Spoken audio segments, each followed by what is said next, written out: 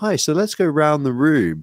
And you're like, well, I'm the fucking degenerate. I'm the technical SME on the product, on the project. And you're just like, what the fuck? Welcome to Game of Nodes, a weekly podcast on the cosmos from independent validator teams.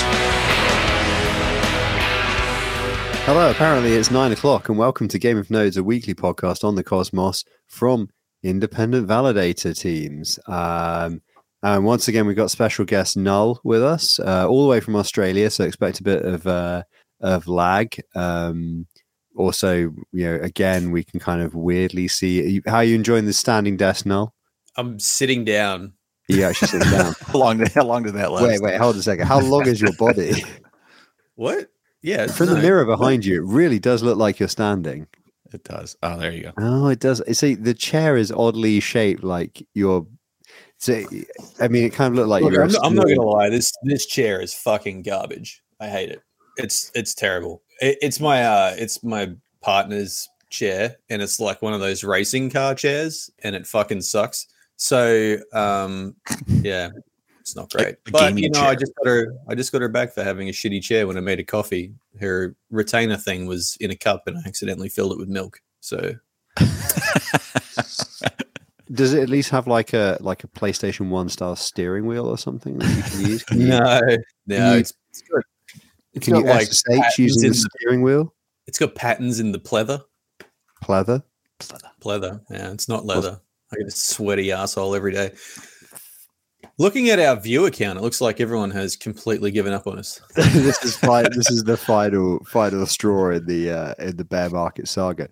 Well, we started with zero, we're back to zero. It's kind of the shitcoin journey. The what's the name of the guy? Joseph. The hero's journey, like the archetypal several types of story that are just told. Joseph Campbell.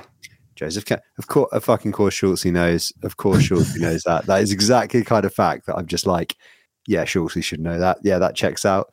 So it's like a Joseph Campbell thing. So, but instead of like the hero's journey, it's like the shitcoin's journey. It starts off at zero, goes up really quickly at the beginning, thanks to largely exogenous factors. In our case, probably Prop 16, tail end of the spiciest drama in the cosmos overall. I don't know. And then it's just been a long, slow slide from there onwards to where we are now. Somebody would say, who was it that posted that chart of, was it Metal, the blockchain? Yeah. Where the price chart was just like basically back down to zero, then flat slide. It's like, it's really like every Cosmos chain right now for the most part. Like they're all at different rates of decline, but they're all kind of in the slowly edging out. Slowly edging towards slowly zero. Edging out. Now, to our, on the other side of that, we have done zero marketing. We just put a tweet out literally when this started, with no reminder. But so what I was going to say was that chart that was shared, you may recall that there was a funny thing at the end of the chart. Yeah. Which is that right at the end of the chart, right on the far left of the price chart, there was a big buy, like a massive whale. There was a believer in there. Just some real believer. And I kind of feel like with Game of Nodes, we're still a long way before we reach that whale moment when people start buying back in. So we're going to be here broadcasting throughout this bear market and beyond. For folks listening on the podcast, I would say that our downloads continue to increase. The number of people that actually download every week continues to go up, and it actually ended a little bit of a trajectory. So even though it don't show up live, more people are tuning in, or at least starting the up. Maybe it's a 3 seconds, like, oh, this shit, and they hang up. But hey, we'll take the viewer count there. Well, I think there is some evidence that, certainly with YouTube-based streams and podcasts, that one of the biggest things you need is a large corpus of content before the algorithm starts recommending you. And we also have the problem that we say fuck all the time, and so we get delisted and demonetized, and we get kind of hellbanned. So it probably makes sense that our YouTube is always going to be a bit of a tough sell, because we're always getting shadow banned for my language specifically. What's interesting about that actually is that I purposefully held off on the explicit tag on a bunch of our episodes, actually 99% of our episodes.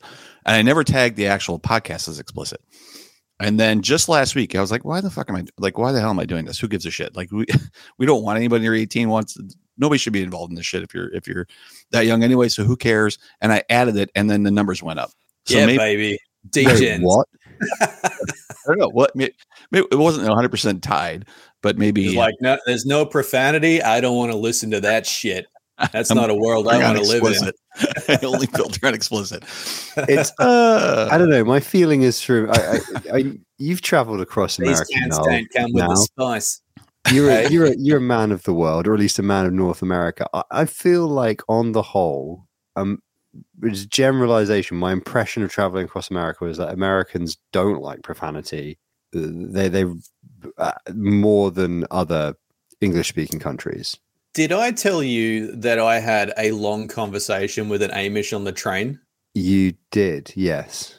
So I dropped many FNC bombs while I was talking to that Amish, and he did not seem fazed at all. He was just interested in what I had to say about fucking nothing.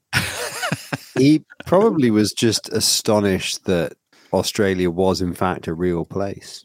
He may have been scared all the way across the ocean. Like just nod and smile. Just nod. He and was smile. Politely backing away. I was like advancing.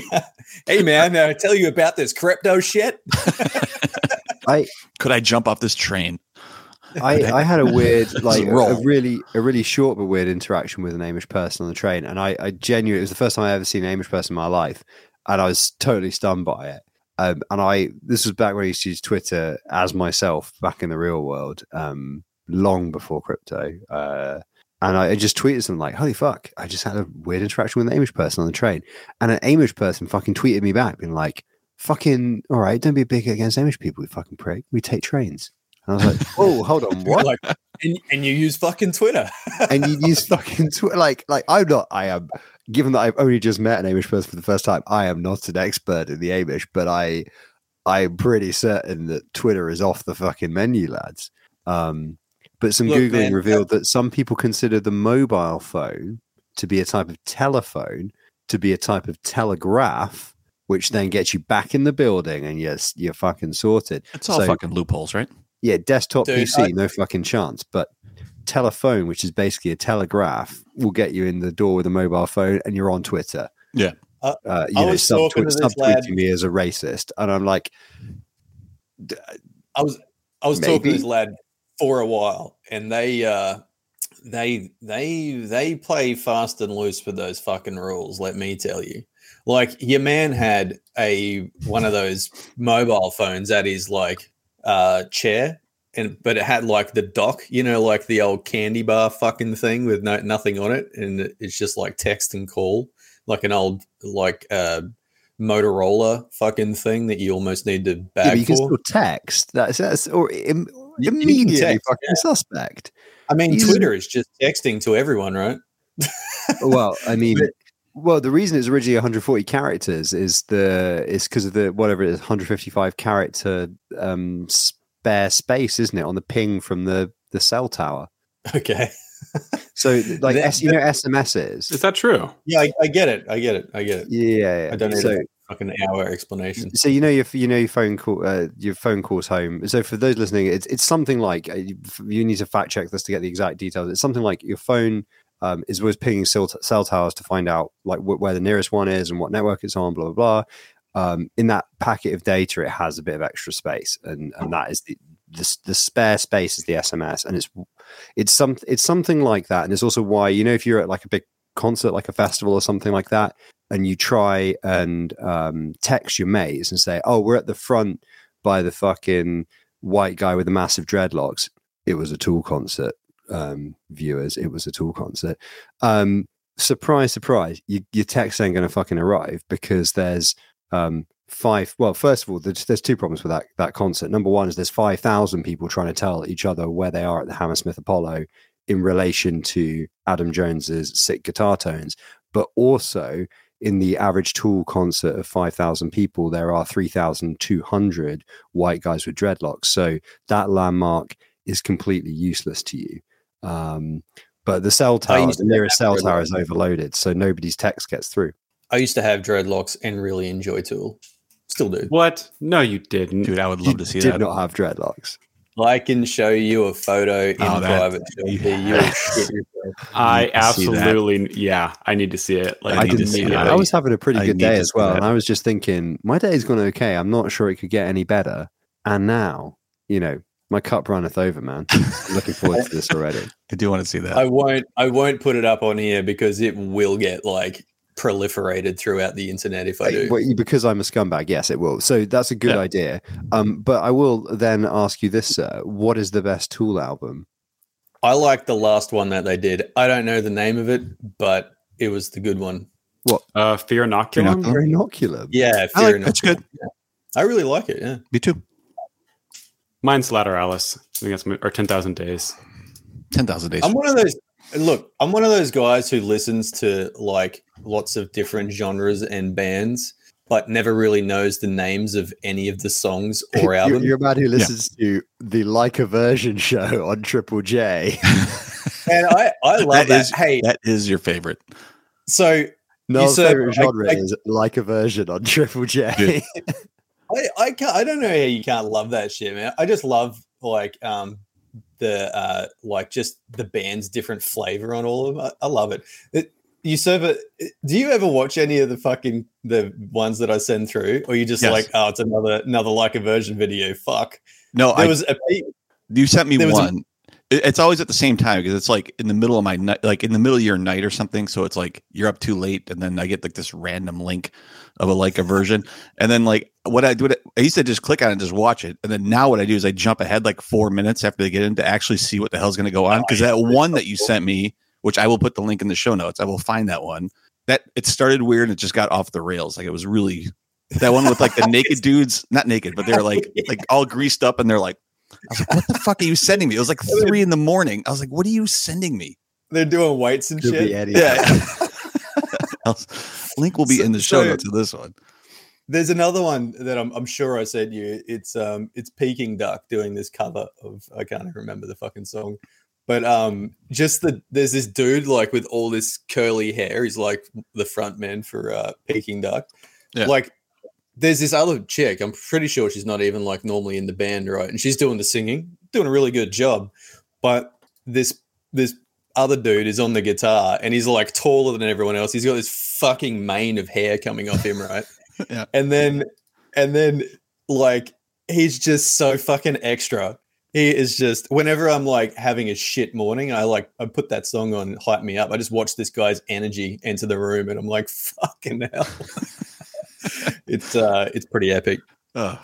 You'd remember it if you watched it. You probably fucking. I'm trying to. I usually that one I was trying to block out, but now that make sure it's in the show notes for the show. So if you want to check it out at home on your own time, you can see Noel's extra man. One of the I can't remember if it's like a version or if it's just a live session on an Australian radio show, but I love. One of my favorite ones. Well, obviously, to be fair, there are some really good Leica versions, and actually, I'm slagging it off. But I actually also spent some time on that YouTube channel. It's really good. I think it's Leica version. But I can't remember. I'm obviously a big fan of the Australian progressive rock band Carnival. And one of my favorite moments is they do a stream, like a live session, and then right at the end, as they finish, I think it's the song Eons, it must be Eons actually, off of Asymmetry. Like it's really emotional. It's like about the end of the world. It's about like kind of the end of mankind from like a plague or something like that. And you get right to the end, and the singer Ian Kenny, everybody's like sort of wrapping up, and he steps away from the mic, but the mic is still hot, and he just goes, "I reckon that was the tits." And it just gets picked up by the mic, and that's literally the last thing you hear before the video ends. Is the last thing you see, and you're like, "They're an Australian band. What can you fucking say?" That's fucking that's part of the fucking course, isn't it, lads? Too funny. Yeah, mute. So yeah, what's happening? What's happening in the cosmos? I literally at the moment I'm 9 to 5ing my Cosmos experience, which is that I'm doing core one work behind the scenes and checking in with people and stuff. But I have come off Twitter for a little bit because it's just a bit silly. So other than Bendy Much, really. basically sending me fucking what Atom Accelerator's doing. It's like, this is what we're doing. That's cool. Talking to him earlier today. Well, because there was some, I can't remember who it was. Somebody had got in touch that Juno had funded to do some really specific work around supporting Cosmwasm. I think it was recently, or is this in the past? Yeah, I feel like it might have been Subquery actually, because they were on the show, and that does ring a bell. You can tell that I've worked an 8-hour day before coming on this, because I am even more scatty than usual. But yeah, it was something like that, and it was just like, what was it like working with them? And I was just like, anybody's asking you for money, they're really nice to you until you give them the money. And they're a fucking asshole. They're fuck off. To be fair, pretty nice afterwards as well, because you've given them the money. But it's just whether or not that's actually useful to you is obviously. This is the kind of really lucid, consultative advice you'll get from me. By the way, if you do actually ever work with me in a professional context, this is the kind of real cutting insight that I can give your business. Be nice before you get the money and shortly thereafter you get the money. Is that your advice? Yeah, I mean, and also that's cautionary advice I would give to a company of any size going through a tender or due diligence process. Definitely being a dick before you get the money is a pretty. Although in validator teams that happens all the time. I love we were just talking about like how like teams are yelling at projects about delegations and like, what the fuck are you doing? Like, we're just laughing about that in channel, because it's always interesting to have when like maybe some partial delegation comes out, or the team's not done, or they haven't figured it out, and some of those go out, and everybody who's not in that list, just like some people are just like, oh, whatever, like maybe get asked behind the channels, or maybe it hasn't happened yet. You have some patience, and some people are like, what the fuck you doing, man? Like, where's my delegation? Like, what the fuck? And it always makes me laugh to say, well, maybe you should be nice before you get the delegation, and then ask later about that. Well, and the great part about this week was that they even decided to run like an impromptu poll on like who thought the current delegation system was okay. Yeah. And like, that's just really, that's advanced snark is what that is. That's advanced fucking passive aggressive behavior. That is. And then actually then Crow's Nest, the bro came out and said, is like, and this validator is running at 0%. It didn't make a fucking difference anyway. Like, what are you worried about delegation for? Like, it's coming at 0%. Like, what the fuck? It's just weird. Like, that was like, why would you? Number one, it's 0%, and you're yelling about lack of foundation delegation. Aye. Got to get to the top, bro. That's the name of the game. Right Get there. to the top. Get to the top. I want my name on top. Hey, before we go too far off onto the Cosmos land, I want to talk about some other bullshit. And that is, do you guys know Corey Taylor personally? No, like from the internet. You know who I'm talking about? No. I have no idea who you're talking about. The Slipknot guy. The Frey probably knows. Oh, yeah. Oh, that guy. Yeah. So I thought there was some other Corey Taylor, like some fucking crypto guy that. No, you're like, oh my god. It's like, is that the? No, knows a music man. Is that one of the guys that implemented Solidity? So anyway, he does a concert of covers called Hated. It's recorded on YouTube. Watch it as well, man. It's got some fucking good songs in there. That guy's amazing, actually. He's got a fantastic voice. And he's got a crypto guy named to it too, Corey Taylor. And he's really not a dick. Oh, maybe not a crypto guy then. I've just been listening to shitloads of everything recently. That's just been the fucking surrealness of Jonathan Higgs's lyrics is just where my head is right now. Just where your head at? Well, like there's a great like I was listening to just before I did this, I was just earlier I was finishing off some writing work. Again, one of my many fucking gigs. And I was listening to the lead single of their first album, My Key's Your Boyfriend.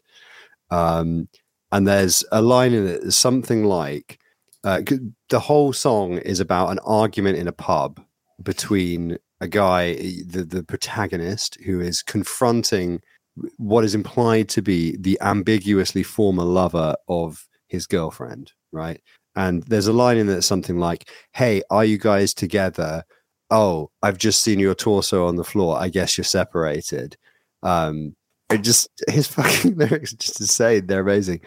Because if you the lyrics don't make any sense, right? And then what the thing is about, the song is actually about, is having a mundane fight in a pub, probably in Oldham, because it's based in Greater Manchester. Sorry, Oldham. Maybe Eccles, could be Wangy's Bar in Eccles. Sorry, Wangy's Bar in Eccles. That was like the most hyper specific reference I've ever made. I once saw. So this is another hyper specific reference. If you know who Bez is, I once shot a news article, like as a photographer, shot a news article about Bez running for political office at Wangy's Bar in Eccles, one of the strangest freelance gigs I've ever done in my entire life. Anyway, what becomes obvious is that this is just a bar fight, right? But what actually happens while they've been having a bar fight, they haven't been watching the news, and nuclear war has broken out between presumably Russia and the rest of the world or something. And actually, the pub has just been caved in by a nuclear shockwave, and so the song is about the protagonist coming to the realization that he is about to die because the building is collapsing, but he's sort of laughing to himself about the surrealness of the situation. And that's quite a typical sort of level of an everything song, where it looks like it's a breakup song, and then you read more closely and you're like, there's all these references to the wall disintegrating and the people around him being ripped to pieces in a nuclear fireball. I don't think they're just like angry and fighting each other with pool cues. I think they actually are being ripped apart by a nuclear fireball. Amazing band. Anyway, drill tweet of the week. We're going up to the drill tweet of the week. You missed it on one of the weeks when you were off. Now there was actually a situation where I used a drill tweet in anger, but that was another. Okay, so I watched when I was off. I was still watching. I was just driving. Have you? He drilled a second book, and there was briefly a meme on YouTube where some of the funniest stories from the second drill book. People got the Eminem voice thing. You know, you can feed it lines and it will rap them like Eminem. To read out the stories, and there's this amazing one about Drill trying to buy a car, and there's this line in it where it says something like, the salesman took one look at me and realized that I was a no good piece of shit. Oh, did that say the salesman took one look at me and decided that I was not to be taken seriously? That's the line. That's what it is. I fucking love that. Just like the story of my fucking life. Like, no matter what I do, I feel like that is perennially my fucking problem. Classic. Okay, so the section is Hollywood, and the tweet is, my regular life and my Ocean's 11 fan fiction life have collided in a horrible fireball. I'm not sure I fully get that one, but I'm sure its wisdom will reveal itself to me over time. Also, there's this, I don't know if you can see, there's a massive fly just flying around right by my head, which is really fucking... I thought we got rid of that segment. It's keeps coming back. Someone keeps mentioning it. Someone keeps mentioning it. Just keeps being relevant is the problem. So what's happening this week? A couple of network launches this week, right? Knowles launched yesterday. No, not say, not yet. Fashionably late. Still not live yet. Not live yet. Yeah. Wait, Knowles, right? Is that what it was? Knowles launched 2 days ago. Knowles was fun too. That one was brutal. What is it? What is Knowles again? I believe that's margin lending, kind of like in the vein of Quasar, where Quasar. Is that what we decided it's called? That's we as in the rest of the world. Yes, we've all decided that it's Quasar. Okay. I think it's margin lending. Margin lending. Yeah, I think so. Using ICA and stuff. Okay. Why was it so interesting? Start. The launch was hilarious because like just a couple of rando validators seem to have an infinite amount of fucking tokens, and so in Genesis. Yeah, and was it a mistake? No, but like, so I can't remember the validator. They were real pissy because I was like up them, but one of the validators just everyone had one token, right? Yeah, and this guy delegated like 1 million tokens to himself and left. Nobody else died. Well, it's just like the whole network was just this one dude, and and then like everyone got up him, and he was like, "I was just testing my bots," and I was like, "What?" my auto But that was- compound dot shell. The funny thing is that was his defense. He's like, oh, we were testing our auto compound bots. And I'm like, so not only are you You're like, delegating a million tokens to yourself, you're testing bots with your fucking validator key.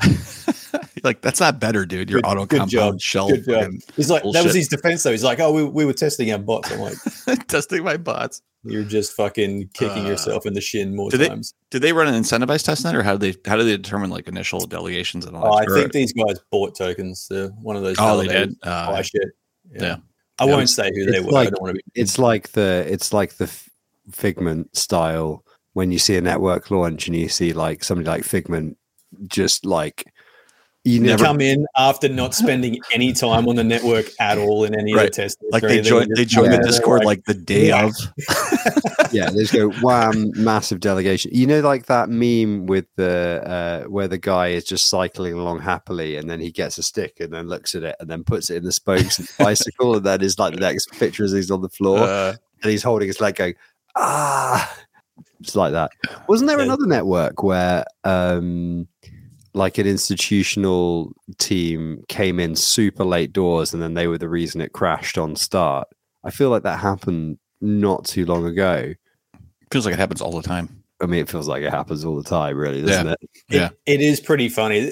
What's this fucking the Dora hacks lately have just been Oh, yeah. rolling up and going like I think- 5 minutes before the network starts, and they're like, "Hi, Yeah. I'm Dora hacks. How do I get into mainnet?" And they're like, Right. "Come this way." They like, must be buying use into sets validators or too. something?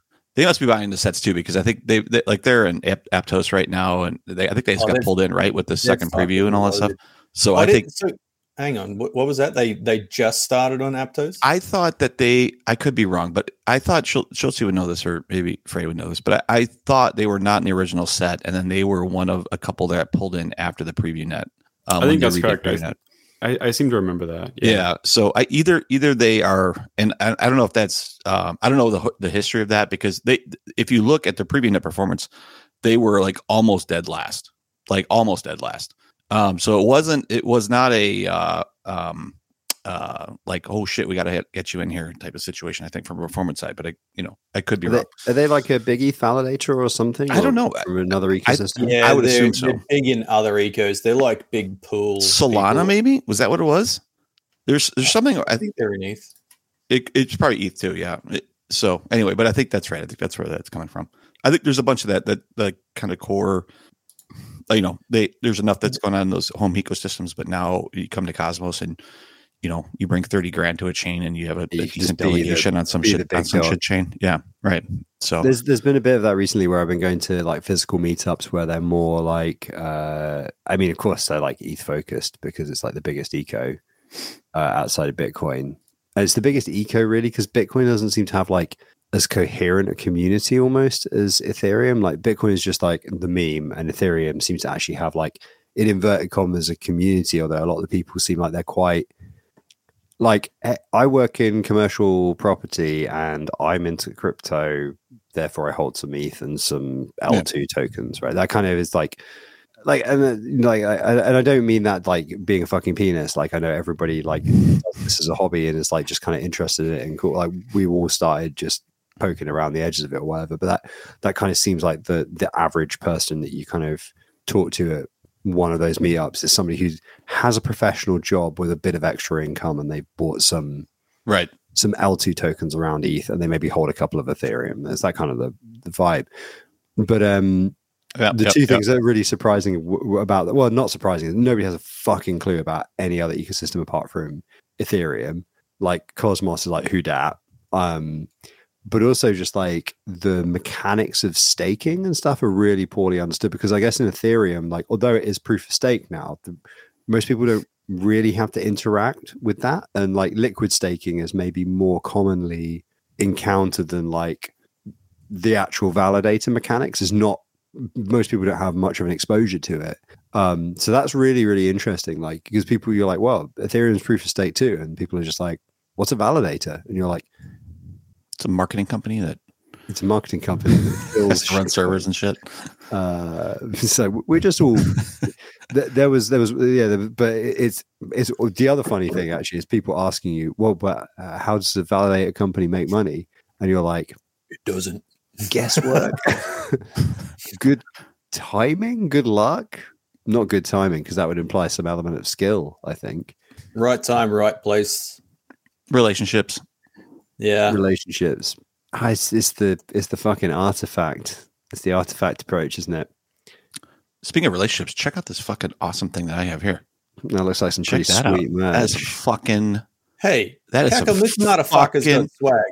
I Look love at that shit. I love the phrase spending all his hard-earned fucking contractor money on swag. It's I great. know. Send, I'm taking send me some. taking you the assholes. dollars right out of Jeff Bezos' Wait. pockets. This swag Get- doesn't pay for itself. Send me a care package of swag all the way to Australia. It was nice. I got Yeah. a couple. The phrase sent me a I couple sent- items in mail, and then he sent me a very nice note. The note is out with a handwriting analysis firm right now to figure out what the fuck actually it says, since maybe by far the worst handwriting I've ever seen anywhere by anything. It's a collection of favorite drill tweets. It is. It literally. It's like you. It was like you shoved a pen in your asshole and In your just asshole. sat over this thing, and just kind of wiggled your ass a little bit. It is. Chat ink through Both my the wife and I, we interior. both looked at it, and then my wife took. We had this huge bright light on it, and I'm like, all right, here's some keywords that might be in there. see if you can actually use this. It's like, so we kind of Rosetta Stoned it backwards. Like, all right, that's what an S looks like. And then we figured it backwards, and then now we figured out what the note was, and it was very nice. So you've built your own cipher. We did, yeah. It's very So, important. If It's like I turn it into a font. Exactly. If you use pen and paper, like habitually to write with in client meetings, if you have a journal that's pen and paper, it's very, very important for it to be essentially an unbreakable code just in of itself. It was, man. It was. This was like. Once I was in a meeting at a place I worked, and this is when I abandoned using two colors to make my notes in meetings. It was like some tender thing, like some preliminary thing, and the people that had come in, Microsoft, whoever, some integration company, whatever, they're charging you a load of money for something you don't need. They said something, and apparently, and my boss starts like basically kicking me under the table, and like I look on my laptop, and he sent me like a Slack message or something. Has been like, I can see the fucking red on your pad, and everybody else can. And literally, just like, although my notebook was like right next to me on the table, I had just written like "what" in all caps in red at the bottom of the page, and you could like really about it all across the table. You could just see, Yep. like, just like "what," and then like a Metal Gear Solid style exclamation mark. Oh my god! I used to have that And all he the was time. just like, "Good one, mate. Just next time, don't fucking use red." And I was like, "Okay, no, the red pen is going in the bin." Like. That's one of those 100%. consulting things too. As you start using that shit, and now the systems are a little bit better because they won't like show notifications when you're displaying and stuff. But I remember in days we used to have like a laptop up or something, and then you get a notification like somebody in the room would say, "This is the most boring presentation I've ever seen," and the little it just come down the corner like bloop, and everybody would see it with their name on it, and you just be like, "Oh my god." So just miserable. I saw that the other day at a thing where somebody got like the classic, "Hey, are you free? I've just tried to call you twice." And it's just like, yeah, they're in like a really important meeting, man. Right. Like, I mean, any meeting that I'm in is obviously going to be pretty fucking important. Let's face it, because no, in Johnny answer to the Smallballs. care package question, I'm pretty sure you have a Signal message dated some fucking time ago where I said, "What size are you?" Medium. I think you're a medium, aren't you? Yeah. You You're a your shirt medium. before. Get Although some Wrigley, babe. the Juno shirt was like on the limit of what I can fit over my beer gut. So Oh, so too small. yeah, just so maybe whatever that was, just I think it was medium. That was a Maybe medium. I'm a large now. Maybe UK is a small people. I don't know. I feel It's- like this is a medium or small jumper, and it seems to fit all right. So US medium and large and stuff are different from EU, UK Right. large. And jumper here means like it has footsies on it and shit. Jumper? Yeah, What? sorry, sweater. Me fucking sweater. Yeah. Me sweater. Yeah, I don't know. Maybe large. Yeah, especially if it's a hoodie. I like a baggy hoodie. Okay. What the fuck were we talking he's about probably before like, this? I wasn't going to send you a hoodie, you fucking dick. Well, you just had to ask. You had to ask. Yeah. So is that it for chain launches this week? Anything else start? That's it, eh? I think so. Neutron? Stuff. Neutron. Oh, there's that other. Wasn't there some other weird one that there was is it Cosmos Chain, that humans AI thing we were talking about, where quite a few of us had just like weird approach from them. they're launching next week, and that's launching soon, isn't it? That was the one where it was very like, we're going to launch a thing and you should buy in, and you're like, okay, but what is the product you're launching? Mm-hmm. And hey, maybe they have a great product. I shouldn't trash talk. I'm just scared. You have to wait till it's released, then you can trash talk it. You can trash talk it after Genesis. After mainnet. That's right. That's how it works. Yeah, that's right. That's correct. So yeah, they're actually a lot of chain launches actually in the Cosmos now. We're kind of there's like the bottom of the bear market launch strategy. It's always, I mean, I guess you can't wait, right? I guess you have to. It's kind of like dollar cost averaging. Like if you're starting all this and you need revenue and you have to have some sort of start point. So, but it always surprises me that like and I think I asked you this as well, Noel. I always thought it was a bad time to start, but you said it was a good time to start when it's in the doldrums. Well, you don't want to be like at the peak of a bear market, of a bull market, because then your token gets dragged down with everything when it inevitably shits the bed. If you start the other way around, you can open with you can hit your target market cap that you want, and then you've only really got one way to go. Yeah. When things turn around, you might there's no aggressive tanking in a bear market. Like there's not people out there who just like aggressively selling the fuck out everything. They're just like selling rewards for dick. So, once the market turns, you want to be like, you want to have runway to have your price go up. You don't want to like immediately shoot yourself in the foot with price go down. So yeah, and I guess if you can keep a decent token price at launch and you're not just sweating it out, that's a pretty good thing as well, right? There's like a lot less participants in the ecosystem at the moment too, and I think that like people have much lower expectations of what airdrops and shit should look like so you can like dick people on the airdrop a little bit and you're like, here's your 20 cents. Well, I was bitching about it today with that Neutron thing. Holy shit, there was like, I spent 20 minutes on this, I got 47 cents. But like the aggressive selling as well is just like, if your airdrop is too big, people will just sell the shit out of it into the floor. Yeah, like I should have with Netta. Son of a bitch.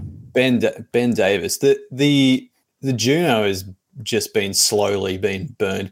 But I have a theory about Juno that I think that the main drag on Juno is airdrop recipients from ages ago. I think I talked about it last week. But Evmos is probably mainly due to like a turn in sentiment because of that founder selling the fuck out of tokens. But it wasn't that much, right? It was like $64,000. Like it wasn't like a ridiculous. I think it's the fear usurper because he's got 34 million tokens. Right. So no, I understand. Yeah. Which is like sold 500,000 or something. But I think that the fear, or he's trying to sell like 500,000, but the fear is that he's like, well, he's out, so he's going to dump the fuck out of them. So yeah, it was like 360,000. I think they had it was like $375,000 worth of tokens in the wallet or something like that. Which I mean, again, nothing to sneeze at, and it's a big number. But there's also thin liquidity on Osmosis with for sure. I mean, the thing about these numbers, though, is you got to remember that the height of Prop 16, like when that kicks off, the amount of tokens in Takumi's wallet was $120 million. So, like, sometimes when, like, I get that we're in a bear market. I get that there's a lot of FUD. I get that people are like, oh, shit, man. Like, somebody's got, like, a significant portion of the liquidity for a chain is locked up in one account, one founder, whatever. But, like, I just can't I think my brain has been permanently broken by the combination of AppChain Winter and then the way that led into Prop 16. I just like, if it's not $50 million, I'm just like, oh, it's not that big a number, is it really? Well, but they were grouping that guy with like we were talking about Jake last week, but with Jake's numbers and that was like in the same sentence. Like it's these two are exactly the same. I'm like, no, they're not. They are. These numbers are far away from each other. An order of magnitude different. Like literally. Like I know it's like quite literally 360,000 sounds like a big, but it's not big compared to 6.4. Like we're doing some math here. Yeah, exactly. But hey, you know, the flip side of this stuff is that, like, I think that the market is going to turn around at some point, because that's like basic fucking economics. It will do. The question is, like, what opportunities are going to be presented as we come out of that to actually build product that isn't completely shit. Like, you know, let's be real, a lot of stuff now is basically on life support, is basically on hiatus. Like, you know, Howl's on fucking hiatus at the moment because, like, you know, everyone's got day jobs, they got stuff to do. Like, you can't work on something for free when you also have a 9 to 5. You can justify putting off friends and family and doing other shit when something is paying a lot harder otherwise, you know, all that kind of stuff. Like, more so for the other guys, I guess, because, you know, I have a bit more leeway in my week, but, you know, the validator business fucking demands time and all this other stuff, you know. But, like, I think a lot of projects, especially the ones that are kind of bootstrapped by devs and stuff, are in that kind of same weird space where there's a lot of projects that are kind of potentially viable with users come back to the space. And I say often more users than investors, but the two are so muddled, aren't they? But the question is, like, what chains actually, like my feeling is that the chains that are going to actually do well in the next bull are going to be the ones that actually have, like, that kind of, like, use cases for users rather than money for investors. And, like, you know, obviously token value will increase with users and utility. Mm-hmm. So the two can become conflated. But I think the causal relationship is going to be from utility that ain't just DeFi first. But, like, it's super weird to still be in this position where, like, you know, we still have a lot of chains with a liquidity problem. Obviously, Bendy and co over at Atom, less of a fucking problem over there, lads, and we are jealous. But, like, how you can try and position yourself well for when those things do turn around. And that's why, like, Atom Accelerator is a really good idea, right? Because that's what the goal of that program is, right? Mm-hmm. Position yourself well for the future. But, like, it is hard to, like, I mean, I guess this is, if you knew how to do this, you would be a business genius, and therefore you wouldn't have to ask these questions, right? Is, like, how do you position yourself well for the sentiment to change, right? Yeah. I think it's also management. Yeah. Well, the other thing also is, like what I'm seeing, at least in some of these chains that are launching, is like there's a lot of overlap that is existing between chains, or, you know, better mousetraps type of idea. And when you have 3 or 4 or 5 different platforms that do similar components for liquidity or other types of things, the user count has to multiply at the same rate as the number of platforms, or each of those platforms make a percentage of what they would have if they were the only platform to be able to provide that functionality.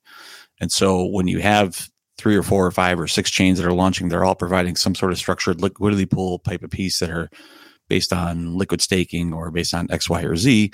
If they're all doing kind of the same thing with there's only so many dollars that are flowing in. And so that gets spread across, which means that the revenue is not there for each one of those. And then you have a higher propensity of them collectively failing. Right. And so I think we joked about this, like, I don't know, it was a bunch of episodes ago, but, like, sometimes Cosmos, that's what they want. Like, Cosmos would rather have 6 competing ideas all fail than one centralized idea succeed. And I kind of think that sometimes that might play out in some of these types of things, but I don't know. We'll see kind of where it goes.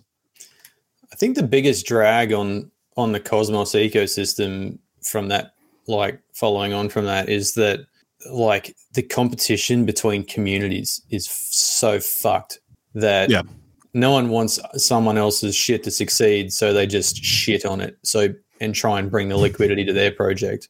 And I think collectively as an ecosystem, it's just fucking everything up. Yeah. And the only strong one really is Atom, and it's got nothing. So. Well, but that's really, I mean, that's because it's early and it has, like, the dollars are in there, right? But does that, it's not a functionality question there. Raumer said that a good chance a number of the OG app chains fail. Already seeing a number of new gen app chains coming, which fix the issues we face with the OGs. Yeah, but repeat this ad infinitum, right? So if there's always a new chain that does something that's a little bit more than what the existing one is, and people run into it, then what you have is just a rolling wave of chains that kills the one previous. And so I agree with that. It's kind of what I'm trying to say as well, is like when there's this competition or there's a new version of X, Y, or Z. But if that's always there, then there's always a pump and dump, right? Because everybody bails out of the old one, they hop in the new one, it pumps up. you exit out, people lose money, people make money, it dies, you go to the next one, and there's people holding on to the old OG chain because saying that we're, you're kind of describing the stock right? market, but just in like a super accelerated way. Because creative destruction is like the theory behind, company creation and life cycle, albeit semi-discredited as an economic theory, but nevertheless. Yes, but that is also based on actual company performance, and there's nothing here based on actual company performance. Well, is the stock market always based on company performance? Quite a lot of it is eventually. Spirit, Eventually, it always is. It just depends on the timeline of how much patience there is, right? Which I agree, which is similar to this. It depends on what phase of your company. Like a lot of new companies, the valuations are like speculative because they're pre-generate. What would you call it? Like pre-revenue. Pre-revenue. Yeah, it's pre-revenue. But like established companies, and especially like OG companies, all their valuations are based on like actual revenue old and school, assets, like regular shit, right? Like GE gets measured based on how many fucking light bulbs and aircraft engines it makes, right? That's literally it. Like future valuations are done on like the company's. Bezos said that too. Like Jeff came out and actually said that in Amazon a bunch of times, where like they never wanted to turn a profit because they always wanted to lose money, because once you start turning a profit, then you're being measured, and if you're constantly not losing, but like you're constantly investing back in, and you're raising and you're growing, you're still in that mode to take over the earth, and nobody's gonna question that because the future is always out there. Once you start making profit, you start paying tax too. Yeah, or you start getting measured on kind of core metrics, which nobody really wants to be measured on, right? No, you'd rather have like a speculative multiple of 30. But that only goes for so long, right? Eventually, I think it has to eventually, and for every one of these businesses, that the bell tolls, right? Some of those might take a long time, but Amazon, the bell's tolling, right? Like they still look at it. I mean, if it wasn't for AWS, like that business would be in real trouble. It would be a great place. Look at like Tesla is still like they're a proper company now that makes stuff and just barely turn a profit on purpose, I think. But their price is still way speculative compared to what their revenue is, and that I think that's still on the promise of like self-driving fleet of fucking share cars. I also think they're like the superchargers are a huge moat. It's so difficult to compete with that. Big brain idea, that shit. That is such a freaking moat, man. But now they're starting to open it up, which I think is the U.S. I think it's the U.S. government forcing that a little bit, but because I think also in mainland Europe, I think they lost an anti-competition. Oh, did they? Thing that I might have imagined that, but I think there was like an anti-competition thing not just in the US, but I think several regulators have been like, I'm not sure about that, lads. I don't remember exactly what it was in the US, but I think it was something related to the $7,500 tax rebate exists in the US still, but that's only for cars that are sourced in the United States, like built in the US. So Tesla is one of the very few ones, like Rivian and whatever else that are made here. But I thought part of that was based, and the breakout of what dollar amount car was always under, like it had to be below a certain amount or above a certain amount. I forget exactly what it was. But I think the opening of the supercharger was a negotiation point around changing that structure. So that means Tesla can sell a Model 3 with a $7,500 discount for less money and be much more competitive, but they have to open up the superchargers. So which is actually, I mean, good for the federal government. That's a good way to break down that mode too. Yeah, smart. Yeah. So I guess like the other thing you kind of think, I kind of like one of my big things about why all this tech is interesting, particularly smart contracts, is the ability to build like arbitrary incentive systems. And like in those cases, like where you're building an economic system, maybe you do want a token, right? Because it's a little bit like going to a seaside amusement arcade. You want to play Time Crisis 2, you've got to get some tokens, right? They're not worth anything when you leave the amusement arcade. You can only play Time Crisis 2 with them, but you need them. Then they're just like a token, right? And you can build all sorts of incentive systems around that, but eventually you got to cash them back out to real money. And it's that kind of it's the point where there's not an expectation from users that you need to recycle the imaginary money back into actual exchangeable, workable currency that is, I think, the problem with a lot of these systems, because people are just entering into a chain and sort of an imaginary economy with often imaginary utility and then holding, and that kind of speculative cycle occurring over and over and over and over and over again is actually like incredibly detrimental to not only the idea that those could be functioning economies, but also that they could build utility of their own. And so I'm almost like, one of the things I've been sort of interested in recently, and this is obviously, there are other ways of breaking this down, like Rama and Ben are talking in the chat about atomic swaps and like essentially more fungible assets via IBC. I've also obviously been reading a lot of stuff recently about CBDCs, and there's some really interesting models around digital cash, where specifically things are cash-like, as in, you know, they are semi-anonymous at the point of having them. They're issued to you and then they're recycled after use. So there's no account abstraction, again, for privacy reasons. And I think there's some quite interesting things about that model, which mean that the fungibility of the asset is completely derived by the fact that at some point, and this is also how you regulate it, by the way, because we're talking about regulated CBDCs, is that at some point you need to go to a money services business, as we call them. I assume they're called a similar thing in the States, or a bank, and you say, I have 5 imaginary internet pounds. Here you go. And they go, great. And they literally recycle them. They're gone from circulation. And that those unique IDs will never be seen again.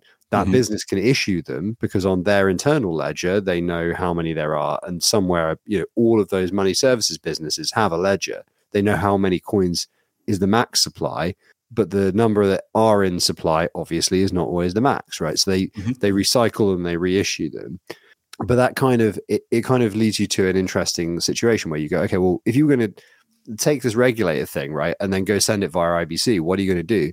Well, your IBC client situation is probably going to be a recycler of some kind by the same measure, right? Because you've always going to have to reissue and recycle the tokens out of use. When they move out of use, they always have to be recycled. So you start looking at the situation where you can move a representation into a different ecosystem, but the way its fungibility works is totally different. And then you're like, is it even the same asset anymore? Yeah. And what happens if you bring it back out of that other ecosystem into the other one? And then it gets issued to you, but then you can't recycle it into fiat. There's just these, I think, like, as soon as you start thinking about, okay, at some point you need real money, like, and maybe all of this stuff we're doing, is the equivalent of a vast network of seaside amusement arcades, and we're just validating different versions of Time Crisis. Maybe, you know, Juno's Time Crisis 2, the classic. Maybe, I don't know, Stargazer's Time Crisis 3. Pretty good, but some of the missions weren't as good as Time Crisis 2. I don't know what Time Crisis 4 is. Answers in the comments. The point is that we have this vast amusement arcade, right? And we have all these tokens to play all these different games. But at the moment, we don't want to play Time Crisis because apparently we're weird. We're an old lady. This actually might be discriminatory towards old people, but whatever. They voted Brexit. I don't care. I'm going to go play the 2-penny machine and try and win some 2 pennies. Although that doesn't make sense because that's already fiat currency. Okay, I'm going to go try and win a prize on one of those ticket machines where you get a load of tickets, and I want to turn those back into cash, but I can't. Yeah, it's weird. So I don't know. I feel like we're kind of in that situation, but there's no way of ever taking your money and leaving half the time, because all of those use cases, like, the important thing is the economic system, not the fucking currency you're doing it in. If it was all USDC, I think it would be fine. I think that's the thing maybe that Terra got right. The more I think about it, anniversary of the Terra collapse. Yeah, for the average, right? Yeah, for the average user, maybe the stable coin is the fucking universe brain idea. Like, maybe that is the thing. That's the thing that ties it all together. Is the stable coin, is the CBDC, and you just enter into, for a very short period of time, to use a particular use case, you enter into the economic system of a chain to do the activity you want to do as a user, and then you exit straight back into a representation of fiat, whether that's then recycled, however the fungibility mechanism works, whether it works like digital cash, whether it works like something else. I don't know. I don't know. I'm just beginning to think that like every chain having its own token is maybe not even necessary. Like, or if it's necessary, it's only necessary in a very short term way to do a really specific thing as a user. Or it's time boxed by the length of time of the thing. Because staking, liquid staking, it's like a bond, isn't it? It's like a bond, or it's like getting. My point is, derivatives and things exist like that in the wider financial world. They do. But then you have a period of time, like an ISA is a good example, or a savings account where you can't withdraw straight away. But I guess even those are denoted in fiat, aren't they? They don't have like such a flexible value. So I don't know. It's really interesting because there's obviously something super compelling about the tech. I think the ability to program money is just so revolutionary. But there's this. I think there's this increasing disconnect in my head between like the actual payments, the fact that none of this shit works for payments. Well, I mean, that's we talked about that last week, right? We keep shuffling tokens around in these complex DeFi ways, but the utility of those has to be there at some point, right? Like there has to be, to your point, like whether it's payments or something similar to that, like there has to be something that's beyond just shuffling A to B and back and forth and blah, blah, blah. So, I mean, if you look at it from the perspective of the real world, like companies don't have their own token, right? And they do just fine. Maybe we should be building systems where we actually do use like a common stable and then build the revenue models out from that. But I mean, that would affect the whole get rich on launch thing, right? With founder tokens, founder bags. Well, and companies do have their own token, right? It's called like shares. But I don't know. I would push back against the idea that a lot of chains don't need their own tokens. I think there's an argument to be made that they don't, but I think that there's more argument to be made that they do. In my opinion, one of the coolest things, crypto's good for is funding open source. And so if you are funding open source through tokens, like there's kind of like two arbiters there, right? So you got, a currently working example, which would be like BAT, the basic attention token, right? You can pay open source contributors through BAT, but then you have to go through them as an arbiter, them being like the BAT protocol. Yeah, exactly. Yeah. Ben Davis said tokens are just the way we all get rich and go to the beach. Yes, absolutely. That's right. Which is why all chains need one. But funny. I mean, Noble doesn't have its own token really. Like technically it does, but it's not issued. I don't know. Noble's kind of in a weird state anyway. Does it have its own? Is it? Yeah. It's not USDC, is it? Like no. There's a Noble token. No, they don't really have like a token. I think every validator just has like one token and then there's no inflation. It's just to create blocks, right? Is that really what it is? Yeah, but then why? Even set. Isn't it Noble's basically probably it's kind of like a share, isn't it? The Noble one, because it's like a share. It's almost like an NFT because if you don't have the token, you can't be a validator. So implicitly, the token is like a stake in ownership. It's like proof of stake and like it's not distributed proof of stake or decentralized proof of stake or any of the Ds that can be in DPoS. It's almost like a pure. I have no idea about Noble or how it works, but from the outside looking in, it looks a lot like they selected some partners that are probably going to be, I'm assuming, paid IRL outside of the crypto world, and that chain exists solely for the security of the USDC. So I'm pretty sure they tightly will control those fucking handful of tokens that are there so that they can control who's providing security to that chain. Because Circle make fucking shitloads of money. They don't need like a token. They're already rich. They just need like a highly secured chain that they fully 100% control, right? They don't care about the token.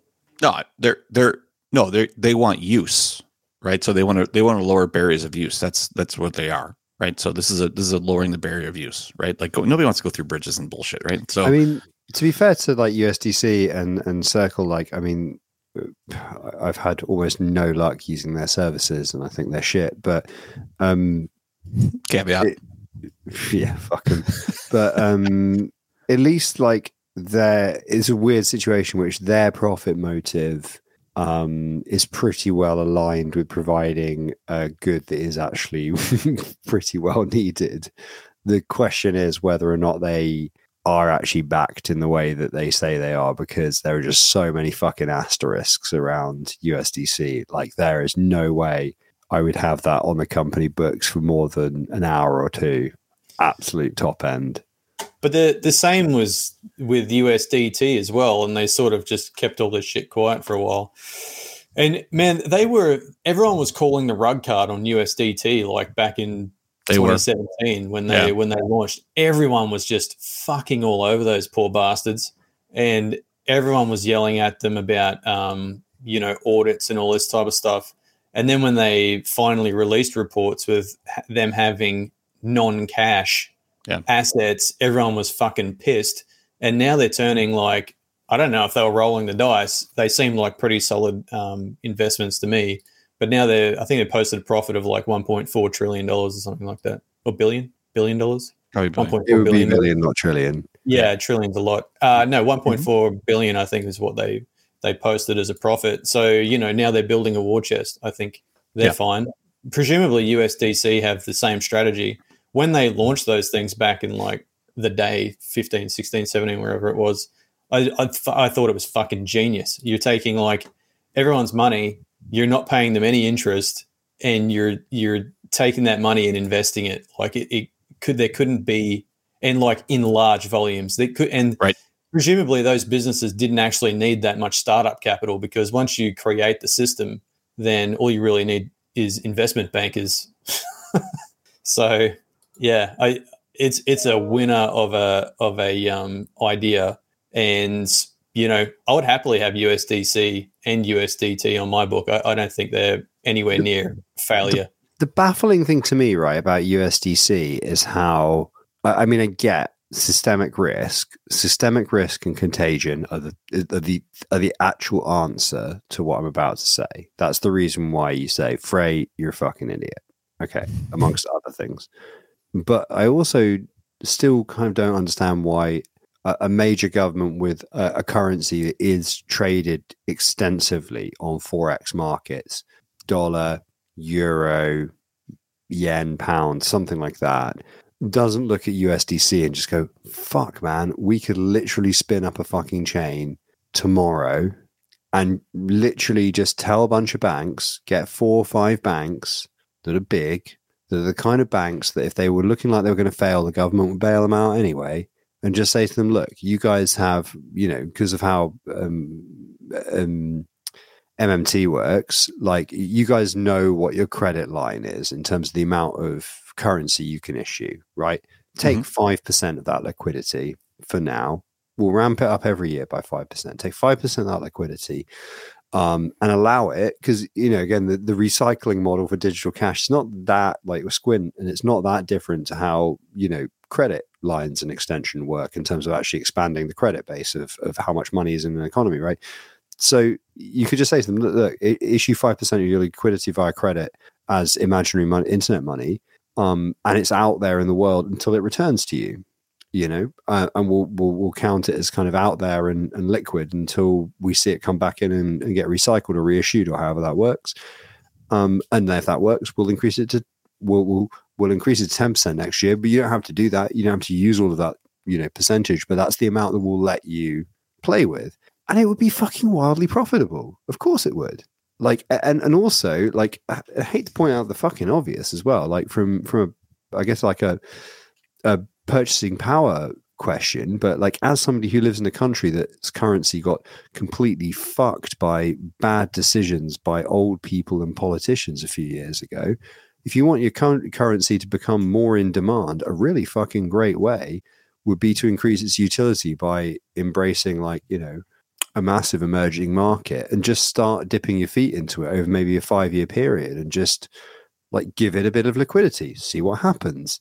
Give it a bit more liquidity. You've got this like network of issuing credit already. Like, that's exactly how modern financial systems work. Like, you're already issuing imaginary money. This is just a different kind of imaginary money. That's the thing I kind of don't understand. You look at how wildly, like, profitable on paper, at least, something like Circle is, and I would be looking at that as a central bank and going, fuck, man, this could really help our balance of payments if we like, or our purchasing power of our currency. Less of an issue for the euro because they obviously have huge problems with the different disparity of the economies within the eurozone. So like maybe they just don't need any more fucking headaches. And I appreciate the ECB might just be like, fuck no, fine. But like the UK is in a fucking position where we need degen options on the table fucking quick. So it's no surprise that the Bank of England is like doing feasibility studies on this stuff. But I mean, like Circle's done the feasibility study for them, which is Circle isn't even backed and people trust it. It's not even backed. Like we all know it's not backed. It's not really. They say they're backed. Well, it's some part of it is backed. Some part of it is backed, but we all know it's not fucking back-ish. Backed. It's not backed by a government with a fucking aircraft carrier. No, the point it's not. You're backed by an aircraft carrier. Worst case scenario, or an old man with a gold crown.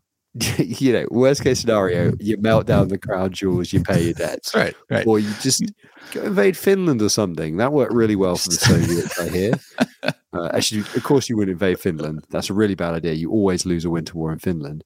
You invade Norway because they've got oil and the majority of their population centers are on the coast. Smart. Although Never they gonna would land. be into the interior and then wage a guerrilla war and then you'd be back to square one. Mm. NATO's not good at guerrilla warfare or counterinsurgency, I think, is the conclusion there. So my money would be on the Norwegians. What kind of diatribe did you just go on?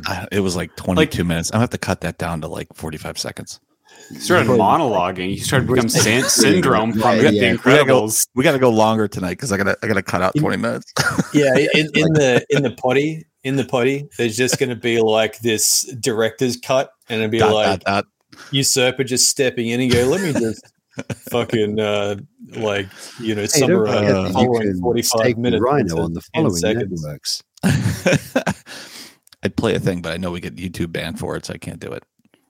We haven't played anything this epi that Switch will like make your life difficult in the cut room. Maybe we need to wake up our audience. Oh, Schultze, tell us what was going on with a new berry. There's a new berry, right? Yeah, but I think it's still on the hush hush. So we'll have to go with the next week. Oh, is it? I thought there was a GitHub on it. Wasn't it on Twitter? It was on Twitter. I know Twitter. what you're talking about. This is hush hush. No, it's not. It's is on it? No. It is not hush hush. I was just It's fine. It's fine. Everything's fine. Usurper. Oh, you're full of shit because sometimes Usurper gets up in a hurry from his chair when he's had a couple of drinks. He gets a little bit of a head rush and he's just like, I just saw it on a public forum. I was just clicking around like an asshole. Yeah, they've mentioned the name of it, but they've only released binaries for fixes as far as I've seen. You don't actually see source code for what the issue is. I don't give a shit about that. Just tell us what. We're not going through source code on this thing. Just tell us the details of the problem, man. How do I exploit it? And can I make any money? How can I make some money? It's called Huckleberry. That's the new one. Who picked that? Who's responsible for that? I don't know. Is that informal? Ben, you need to join in and tell us. Who picks that shit? That's awful. I don't know about these berries. I'm kind of sick of berries. They're a lot of work. We should do like they should do after the nuts. Like they should do what Harlan Pepper did. Macadamia nut, cashew nut. Imagine if the people Hazelnut. who were having these exploits disclosed to them or discovering these exploits were actually assholes. We'd all be broke now. Pistachio nut. Well, I think a lot of us already are broke. So what if just one of these teams that like they're working with to patch, we're like, oh, wait a minute, I see what I can do with this. I mean, that's kind of what happened. But. Yeah, the honest answer is that a lot of the bugs are hard to exploit, so people can't exploit them. The Cosmos SDK is inherently complex, and like the number of people that have the knowledge to exploit these things in the time frame available is relatively small. So the ones that you see out in the wild are usually chain halts because that's like the easiest way to lock up the SDK. But obviously funds are safe anyway. And then on a couple of occasions where somebody has successfully exploited, the chain's usually patched itself to roll back that change in the ledger. Chain just became sentient, patched itself. Well, no, but like chains have literally stopped and corrected like particular smart Airdrops. contract exploits and stuff. Yeah, like that's literally happened.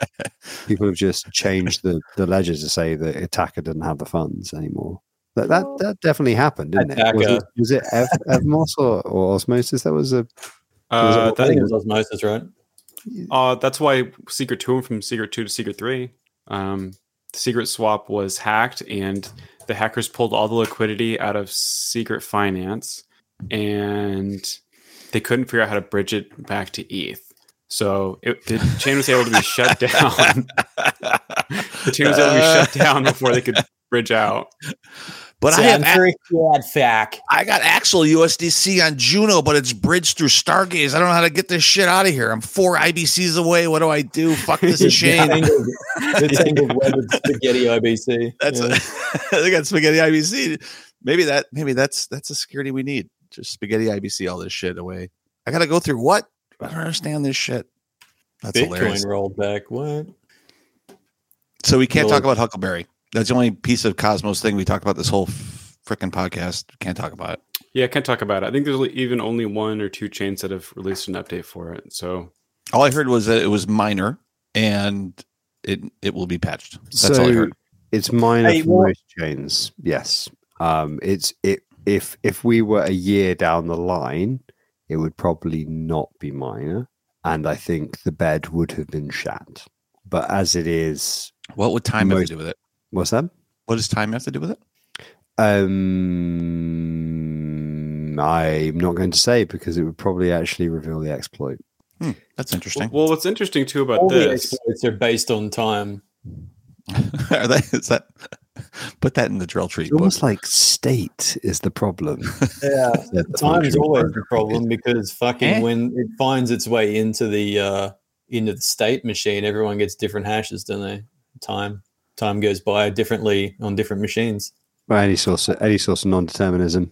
Yeah, I already don't. So care. I have a fun story that's like not Huckleberry related, but. Are there fun stories that are Huckleberry related? Yeah. Actually, you know what? I can throw in a fun story Huckleberry related. All right. My wedding cake. You fucking fuck my story. Yeah. Yeah. Hold on. I need to. Your story's because next. You asked a question, you thought it was rhetorical, and it's not because I can answer it. It wasn't a question. It was a fucking statement. It was a segue. And I am throwing it right under the bus so that I can say what I want to say. I like it.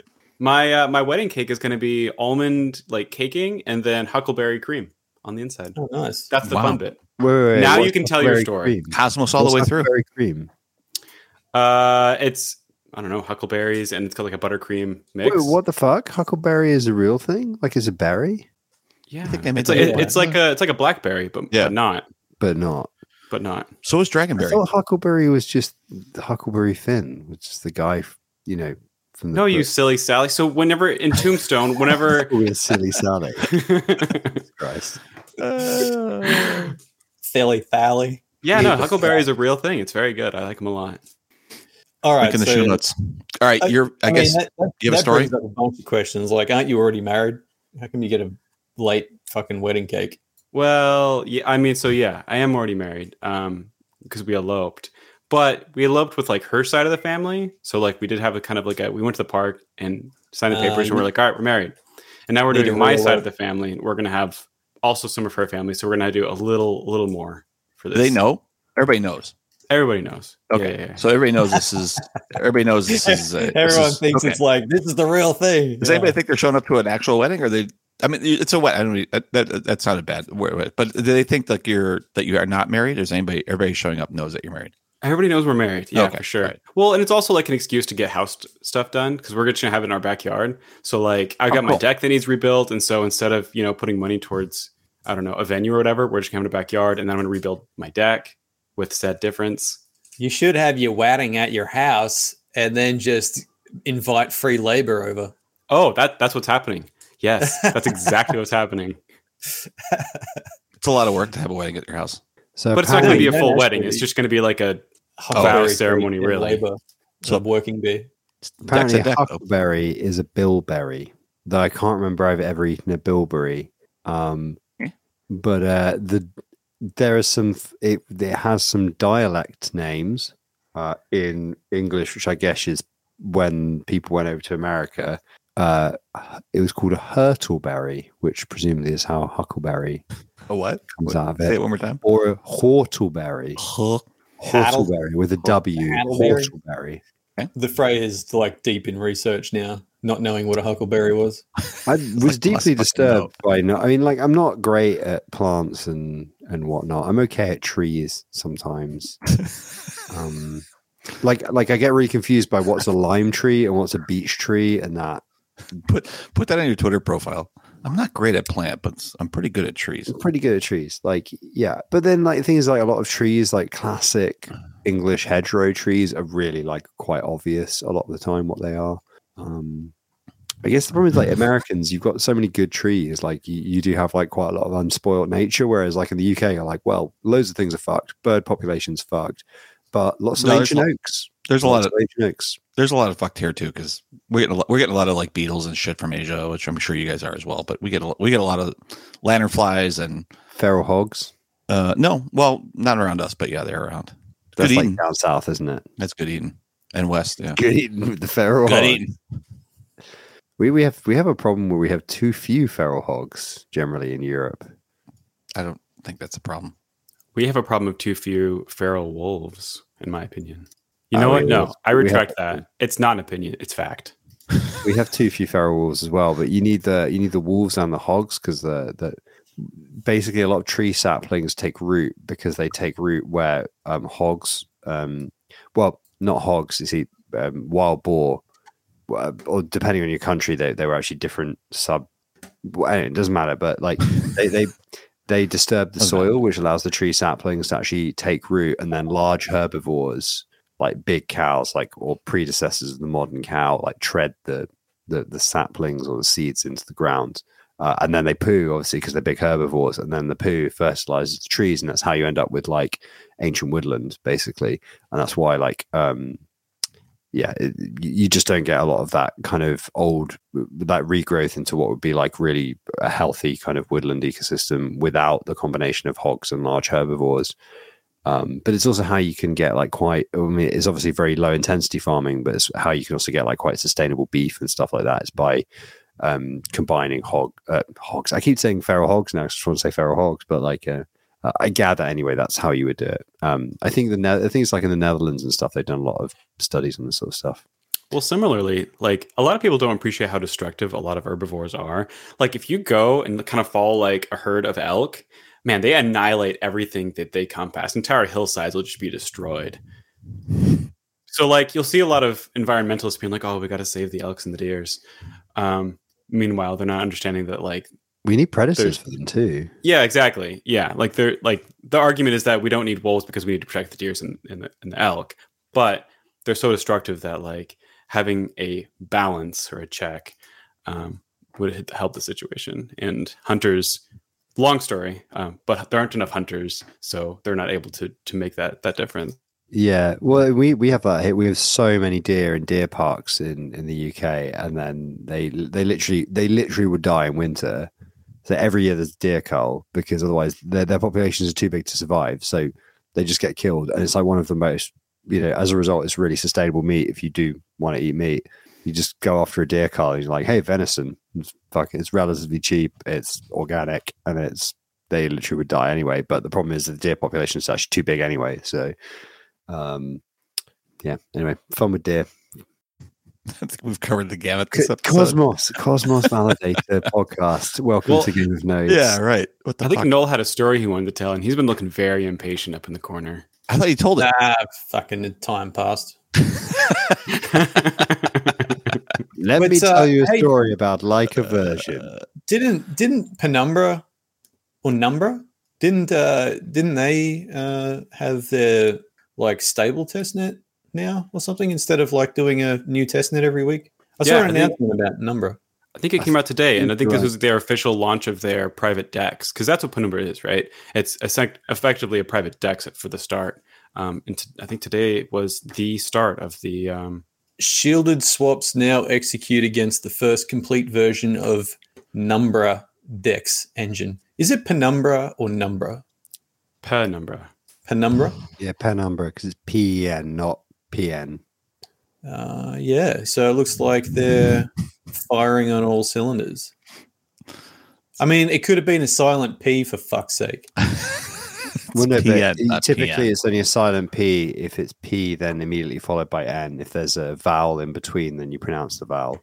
But there isn't it PN? I didn't major in like It's fucking pen. English. It's PEN umbra. Oh, it is PEN. Oh, okay, yeah. Sorry. Yeah, so it's penumbra. Okay, so if there's no E, then we're talking silent P situation. Well, Like pneumatic. also because they're optical phenomenon, aren't they? So there's umbra and penumbra.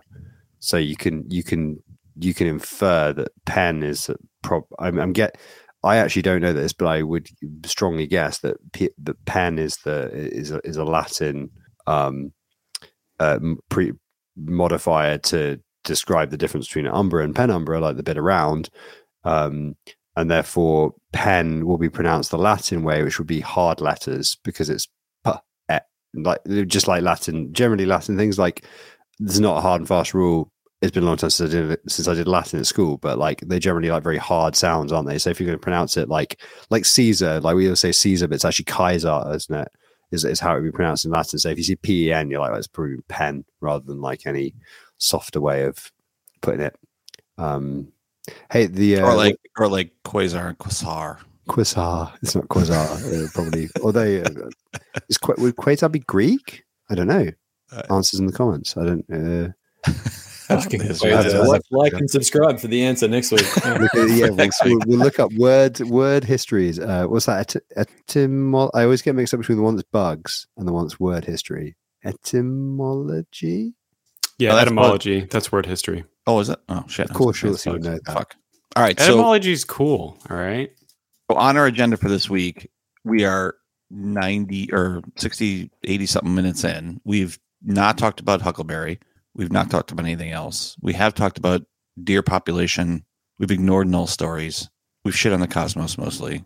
Is there anything else? Did we miss anything? Etymology is bugged. That's what I thought. Thanks, Funky. Anything else to add? Well, we ranked the Tool albums as well. That was that's true. I think that was pre-show. We're talking about Tool pre-show. Another thing worth bearing in mind is that some people have taken MIDI transcriptions of Tool and run them through the N64 sound engine. Oh yeah, I'll put a couple of those in the show notes too. Which are really good. So you can go find your favorite Tool album and listen to it in N64 mode. I'm going to put it out there and say that I think Lateralis reveals its true genius as the best Tool album through its N64 version, and I cannot get enough. It was. I can't get enough of the parabola. 10,000 Days on that little thing was really good too, though. Yeah, I feel like one of the Writing 2 or maybe the Pot was pretty decent. Also, the Pot. If you've never seen, have you ever seen the John Q cover version? The drummer, no, where he's just like a geologist or something. He uploads really occasional drum covers to YouTube, like once a year or something, for songs that he really wants to learn. And there's a great video a few years ago where he was just like, the Pot is pretty much Tool's hardest song in my book. I'm going to try and learn it. And he learns it and films it. Is it really? There's a couple of bits of very complicated compound time, is my understanding, like in that bit in the middle. And so just getting the timing nailed is just super hard. And also all of the fact it is also very technical. Yeah. But the combination of all the polyrhythms. And there's a reason why he's called the octopus. That's all I'm saying. I like Carrie. There's basically a moment where the polyrhythms largely end and you're on the home straight of the song. It's just after the breakdown. And this video is amazing because, like, obviously you don't know watching the video. Like, I happened to have watched the making of thing before I watched the video. So I knew it'd taken him like 100 hours or whatever to learn this. And he had done like 40 takes of it or some like it was. And he was like, this is the last take. I can't do this anymore. And he gets to the point where it's like there's the one more bit of the breakdown to do, and then you're on the home straight. If you get through that, you're going to get through the rest of the song. And it looks like he's about to fuck it. And then he just gets back control, pushes on through the breakdown bit, and you see his face the second he realizes he's done it. And then there's a moment where you have like, I think it's like literally 2 to 3 beats rest or something. It's when the do do do do do do do do do do do do bah, and then there's 1, 2, 3, 4, that rhythm. It's really similar to the break in Parabola, actually, which I hummed there, and it's not the same riff, but it is a similar break figure. and he just goes for it. He YOLOs and fucking flips his drumsticks. Like, and you're just like, because you're just like, he's gonna fuck it up, but that obviously doesn't. It's just amazing. But it's just like one of the most pure moments of enjoyment I've seen from any musician ever, and it's worth watching that video just for the moment where he realizes he's done it. And then he decides to gamble and throws his drumstick anyway. And then he's through it, and he does actually finish it. And you're like, fucking hell, man! I would not have thrown that drumstick. I wouldn't have done it. Sounds like a true DJ, and he should probably be a validator. Yeah, Jimmy Smallballs wouldn't throw the drumstick.